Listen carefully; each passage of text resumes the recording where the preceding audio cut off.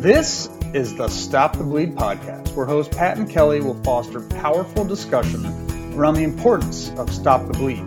From awareness and training to education and life-changing actions, you'll hear from survivors, first responders, neighbors, doctors, and people you pass on the street every day. Happy Wednesday, everyone. It's Pat and Kelly back for another episode of the Stop the Bleed podcast. Hey, everyone. Hope it's a good day for you, Kelly, and everybody who's listening. Kelly, do you want to share with everybody what we're going to be talking about today? Yeah, of course, Pat. It's a very important topic coupled with our guest today. It should really lead us into a great discussion around Stop the Bleed training. You know, as we always remind folks, bleeding injury can happen anywhere at any time. And Stop the Bleed training allows anyone to go from a witness to immediate responder. Jackson Health System in Miami-Dade County is actually the largest health system in the country, according to number of beds. In August of 22, the Ryder Trauma Center surgeons and nurses at Jackson Memorial and Jackson South conducted a Stop the Bleed training for their public safety officers and ID associates. And so by that, I'm talking about lobby greeters as well. And their goal here was to improve outcomes for patients with severe bleeding who self-transported to the hospital. Wow. I have to say, as anybody can imagine, with the sheer size of the Jackson system, it had to have been quite an undertaking. My understanding is that Jackson had a lot of internal support from teams across their system, in addition to community members. And over the course of just 5 days, they trained almost 250 security specialists. They coordinated this training across 4 different public safety net hospitals. I spoke with Luis DeRosa Jr. there. He is the trauma and burns coordinator at the trauma resuscitation unit. And he couldn't be with us today, but, he really told me that interdepartmental collaboration was the key. Yeah, I have to imagine that. The whole thing is quite an undertaking, quite a feat. And I just want to give a quick shout out to the Jackson system for taking on this kind of challenge to train so many so thoroughly and also do it in a very short period of time.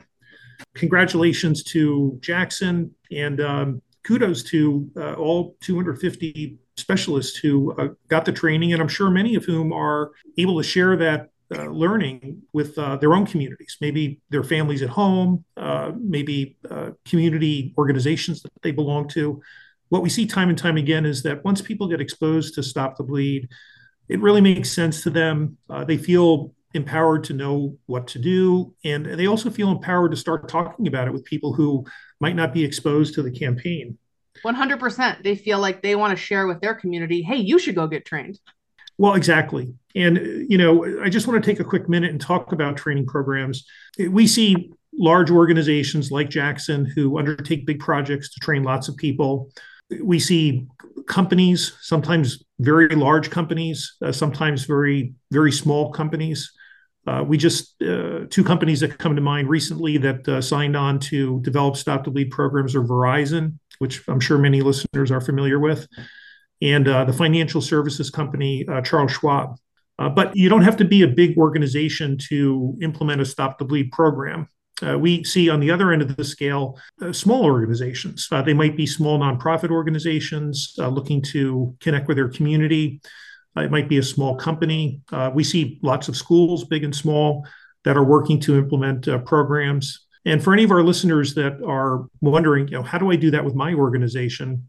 You can go to stopthebleedcoalition.org. And what you'll find there is resources and tools that will help really any organization either get going with a Stop the Bleed program, or if they have an existing one, probably find some ways to enhance it. Yeah, I think it's also a great reminder, Pat, for folks listening in too, who may not yet be trained. It starts with one class. And what's pretty cool is that our guest today is one of the individuals, was a public safety officer who took part in the Stop the Bleed training at Jackson. And so I'm going to bring him in right now and introduce you all to Enrique Lesende. Enrique, welcome to the podcast. Can you tell us where you're joining from? Thank you for having me here. Yes, I'm here at Miami, Florida right now at Jackson Hospital.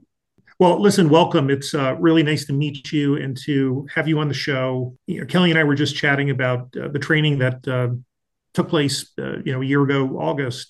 I'm curious, before Jackson organized this, what was your familiarity about Stop the Bleed, if anything, or was that program really your introduction to what Stop the Bleed is all about? I really didn't hear about Stop the Bleed before attending the program, no. It's funny.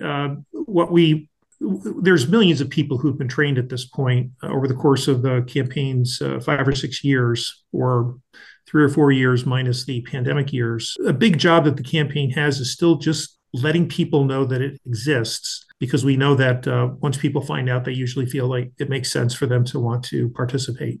Before we ask you to dive into your experience and in an incident that did occur, I'd love to kind of set the scene for our listeners. And so I think for a better understanding of that, I'd love for you to share, as a public safety officer, what was your day-to-day like? I'm sure every day is unique, but could you walk us through your role, where you're posted up, who you interact with?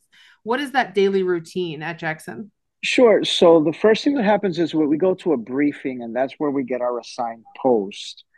And from there, we go to our assigned post. Now, we could be at the emergency room metal detector, or we could be a zone officer, or we could be in another area of the hospital like trauma, Ryder Trauma Center, for the metal detector there. At the date of the incident, I was actually assigned to the emergency room metal detector. And I guess, Enrique, from what I understand, not so long after you were trained, you're on duty and something happens. Can you take us through that day and as much as you can, sort of the moment of you noticed something and then you acted? Okay, so a young lady was coming into the emergency room and she was just screaming, 911, 911, help, help. I need a wheelchair. And then Murphy's Law kicks in. Everything that's supposed to go wrong will go wrong. So me being assigned at the metal detector, I alert our medical response team, but they're busy. It's an emergency room. And then I'm trying to get a wheelchair, but there's no wheelchair because multiple emergencies were happening at the same time. So I had to take action and try to figure out what's going on. I went outside and I noticed that there was a gray vehicle out there, and she's saying, my friend is hurt, my friend is hurt. And when I opened the car door, there's a young lady in the back seat and she's bleeding out of her left ankle. And she's bleeding a lot. So immediately I run back inside to the emergency metal detector area where we do have a stop the bleed Pelican box where I'm able to retrieve a tourniquet, simultaneously telling my other coworker, I need a wheelchair as soon as possible. So as I get out there to the vehicle, I apply the tourniquet. There's my coworker with the wheelchair. More coworkers show up because I was able to get on the radio and transmit the emergency. And we're running with the young lady into the emergency room. Now, yes, the emergency room is packed again, and one of the nurses looks in our direction and says, run, she needs to go to trauma. So we did exactly what she said. We ran all the way to trauma. We ran fast, but that felt like the longest run of my life. But we finally got there, and as soon as we opened the trauma doors, there's Lewis right there. We told him exactly what happened, and obviously our awesome trauma team took over. That's pretty incredible. Going back to your first comment when Pat asked what your familiarity with Stop the Bleed was, you didn't have any. You had this training. Approximately how long between the training and this incident? Maybe months. And the funny part is that as I'm actually applying the tourniquet, I'm listening to Lewis's voice telling me everything that I need to do. Wow. You really retained that information. I guess as you're telling this story, my head is going, and I've been Stop the Bleed trained. Did you first get gauze and apply pressure? Did you know right away, oh, I need a tourniquet? Did you have time to think about it when you were running back to grab the Stop the Bleed kit? I'm just curious. So when I looked at her left ankle and the blood was coming out as if it was in the rhythm of a heartbeat, I knew that was an arterial bleed. So it's time to grab tourniquet, forget gauze. Yeah, I'm still absorbing it all too. So you'll forgive my little bit of pause. Tell us about her. Was she in shock? Did she understand the severity of what she was contending with? She understood the severity of what she was contending with because she just was desperate to get inside the hospital. And we were explaining to her that we were going to get her in there as soon as possible. As soon as I apply the tourniquet, we're going to get you right in because we need to stop that from bleeding. Enrique, I'm wondering, do you know what it was that caused the traumatic bleeding she was experiencing?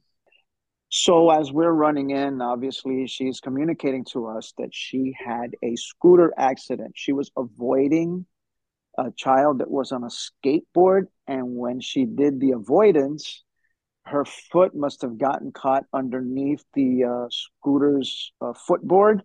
And that caused it to fracture and have a compound fracture. That is probably, I'm not even sure that would have been in my top 100 guesses, Enrique, if we had to go into guesswork. It's just the fact that there are a lot of people who are drawn to what Stop the Bleed is for fear of gun violence. And no doubt there are people who wind up getting shot, who are experiencing traumatic bleeding and need this kind of help. But of the 40,000 people that die in the US each year from blood loss, the vast, vast majority of those are from other reasons. It can be car accidents, which is one of the most common reasons, but sort of everyday things that rarely occur, but across a big population happen enough so that you get to these really big numbers of people who pass away each year. This is I don't know how many people avoid someone on a scooter and wind up traumatically bleeding in the country every year. It seems like kind of an oddball thing. We know of people who were hiking in the woods and a tree branch fell and it broke their arm, and that compound fracture pierced an artery in their arm. There's just all these different kinds of things. It's pretty crazy that in the save that you've participated in comes from one of those oddball things. Kelly, any other oddball things come to mind as we're talking about this? No, I was making all those funny expressions when you were telling us that it was a scooter accident because I don't remember which podcast we talked about it, but someone had said those scooters are so dangerous. And I worry about all the accidents and something bad things are going to continue to happen with those scooters. And we talked about scooter accidents. Scooters. Yeah. Yeah, with I think it was a doctor that we had on the podcast because they've seen them. Yeah, that sounds right. Well, Enrique, now that you've got one save under your belt, not that we'd be looking for you to get another one under your belt, but I'm just wondering, you get trained, you have the experience where the training kicks in and it saves somebody's life. What have you personally drawn from that in terms of how you think about the training and its effect and your perspective on what we're doing with Stop the Bleed? It's an extremely important initiative. What I did after that incident was I actually got on Amazon and I purchased my own tourniquets so that if anything were to happen to me, my family, I had something that I can use to stop the bleed. It's part of my daily carry now. I have it in my vehicle. I have it in my wife's vehicle. So there's always something there for me to be able to use in case something bad happens to me and or any bystander that I may see a car crash and there may be a need to apply a tourniquet to stop that arterial bleed. Are you aware of other resources in the community that you live in or work in that are available to members of the public? So for instance, I'm wondering if your wife has been able to be trained or if she was motivated to get trained because of your experience or other people that you know. Can you talk about that a little bit? Sure. So in my community, I'm a U.S. Army veteran. I served back in 1989, and in that time, we had to have our own makeshift tourniquets. But now, obviously, us veterans, we're starting to purchase these tourniquets that are provided by Stop the Bleed so that we have something that's a little quicker. And I taught my wife how to apply tourniquets on the legs and arms in case a situation arises that she needs to use it. Oh, that's great. Well, first of all, thank you for your service. Secondly, as a fellow Army veteran from the 1980s, I know all about makeshift tourniquets and much things how much things have changed since then for people who are on active duty now. But that's a great gift to give to your wife, that she now knows what to do. Well, Pat, thank you for your service, and hooah. Hooah. Kelly, what else should we cover with Enrique? I feel like we have gone over a lot of ground, and some of it just really just so interesting. Yeah, I just think that I don't know if Lewis has told you, but I know from the communication that I've had with him, Enrique, that he really shared his passion for the training, everything that they were able to do. But he himself, as a 10-year veteran working in trauma and burn specialty, he did share that it was the highlight of his career, being able to know that putting on this training would put the knowledge to good use, but he didn't think he'd be there to witness it. And just like you said, when you were able to do your probably like what felt like 1,000-mile run, he was there. The fact that he was working that day and he saw it firsthand and was in the thick of it with you, he said it was the highlight of his career. So I just wanted to make sure you also knew that too. Oh, no, it was a incredible experience for me. Especially, I was thanking God so much that it was him that was right there. Yeah, amen to that, Enrique. Before we ask you to depart the podcast for today, we've got a couple of questions we'd like to ask you. We call them hot seat questions. And I'm going to kick it off just to ask you to name a famous person that you would like to see become Stop the Bleed trained. I would say Salma Hayek. Oh, wow. Why do you say Selma? No one's ever said, so I'm just curious. To get some of the celebrities involved, because individuals pay attention to celebrities. So I picked one of the celebrities that was very famous during my era of movie scene. Okay, next question, Enrique. In one word, what does Stop the Bleed mean to you?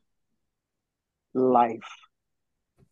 I'm not sure we've had anybody say that before, Kelly, have we? No, I was kind of actually wondering that when he said it. I was like, great answer. But has anyone said that? I'm not recalling I'll that. have to go back and look. Yeah, we keep tabs on that, Enrique. And, we've had a lot of episodes since we started the podcast. And it's always been pretty interesting just how many different single words people attach to what Stop the Bleed means to them.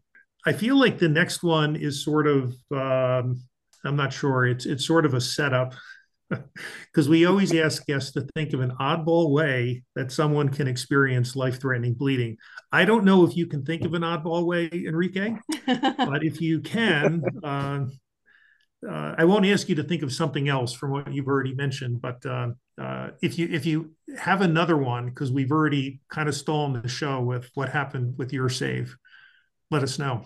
That one actually was oddball because after that one, I just received a typical one with a young man coming in from a motor vehicle accident, and obviously he was having a bleed on his right arm, and that's the second tourniquet that I've applied while I was here at Jackson. Wow! So you had another save. Yeah. So now I'm wondering what else Enrique is holding back from us. Right? No, just two. Just two. Just two. You were at the right place and trained at the right time. Yeah, he just walked in. He's like, dude, I'm bleeding. I'm like, okay, no problem. I got something for that. I just put it on. I said, okay, go back to the ED right now. Wow. Okay, well, I will tell you this, Enrique. We have interviewed nobody since we started the podcast that has two saves. So wow. Kudos. Yes. Thank you. Wow. Okay. I'm again speechless. So last question is, we just want to ask you right now to nominate someone to get Stop the Bleed trained. Who do you nominate and why? Okay. So I'm going to nominate a coworker by the name of Jose Vargas.